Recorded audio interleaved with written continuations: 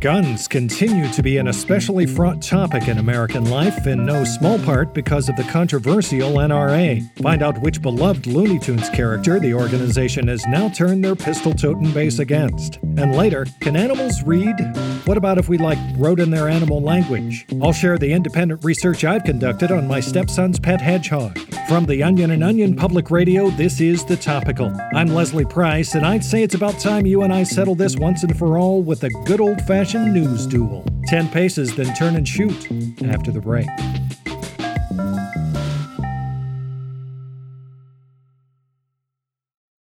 In the wake of New York Attorney General Letitia James's lawsuit against their organization, the powerful National Rifle Association is clapping back. I think I'm using that right. Anyway, the guns rights organization today issued an F rating to Bugs Bunny for tying up guns into pretzel shapes. For more, I'm joined by OPR senior alcohol, tobacco, firearms, and explosive correspondent Marcy Hammond. Marcy, what was the NRA's thinking here? Well, the NRA reserves the F rating for figures it deems as particularly harmful to the rights of gun owners, and leadership believes that Bugs' long history of firearm destruction qualifies him. Here's how NRA Deputy Spokesperson Rhonda McDaniel explained their decision. Time and time again, we have seen this radical agitator seeking to curtail the Second Amendment rights of Elmer Fudd and Yosemite Sam by twisting their lawfully purchased firearms into a big bow. And the NRA has had enough. Now let's be clear. Bugs is a beloved cultural figure with relatively little political sway. Is it really in line with Americans' interest for a gun lobby to be targeting him? Well, the NRA certainly thinks so. While the organization has been weakened over the years due to lawsuits and falling public opinion, they've signaled they'll be devoting considerable resources to getting what they call a no-good rascally rabbit. Here's McDaniel again. If these sort of leftist intimidation tactics prevail, we're looking at a future where government agents can just come into your home while you're sleeping and bend your gun into a U-shape or jam the barrels with carrots. Coastal elites like Bugs Bunny may be okay with that outcome, but real Americans will never stand for it. Marcy, some have accused the gun rights organization of not caring about tune rights. They pushed for decades to deregulate bazookas and dynamite sticks coming from the Acme company. That's true, but the NRA would point you to their A rating for Marvin the Martian for providing what they call a sterling example of responsible ray gun ownership. Sure, but do they have any other tactics to push back against what they see as Bugs' anti-gun stance? Well, the F rating is a tactic in and of itself, of course. But beyond that, NRA leadership announced they'll be launching a public pressure campaign encouraging members to email and tweet Bugs Bunny to tell him how his actions are harming the American way of life. They're also lobbying Congress to remove him from television, claiming that he's been brainwashing our nation's children with anti-gun propaganda. And if those tactics are unsuccessful, they have plans to drop a big anvil on his head. Now, I have to imagine that this F rating didn't sit very well with everyone. That's certainly true, Leslie.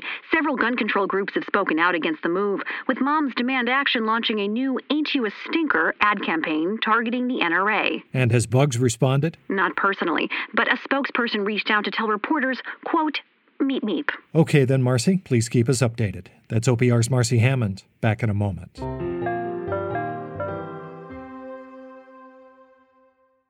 Do you ever wonder how celebrities order food? Like, is Sarah Paulson a Diet Coke or a regular Coke girlie? Some peasant Coke? No. Or how does Sofia Vergara order a pizza? No tomatoes. I cannot eat tomatoes. Yes. Are you cool with mushrooms? Not really. Okay.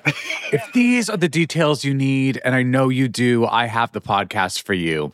I'm Jesse Tyler Ferguson, and on my podcast, Dinner's on Me, I take some notable friends of mine out to dinners in Los Angeles and New York City. Listen wherever you get your podcasts. That thing was delicious. I just gave the rest of this news a smell, and I think it might be on its last legs. Better lap it up while we still can. Here's what else you need to know today.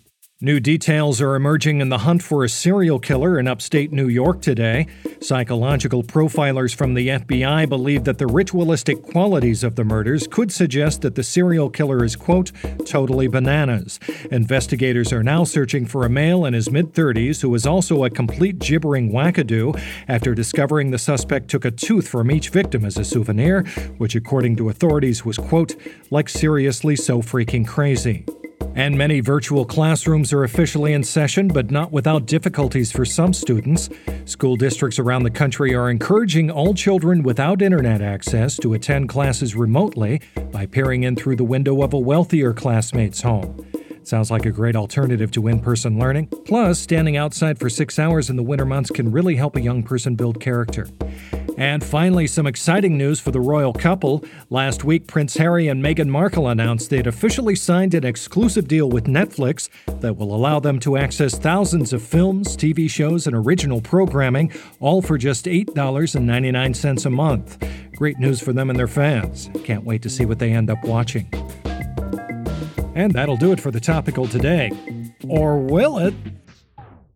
Yeah, it will. Unless... No, just playing, it's over.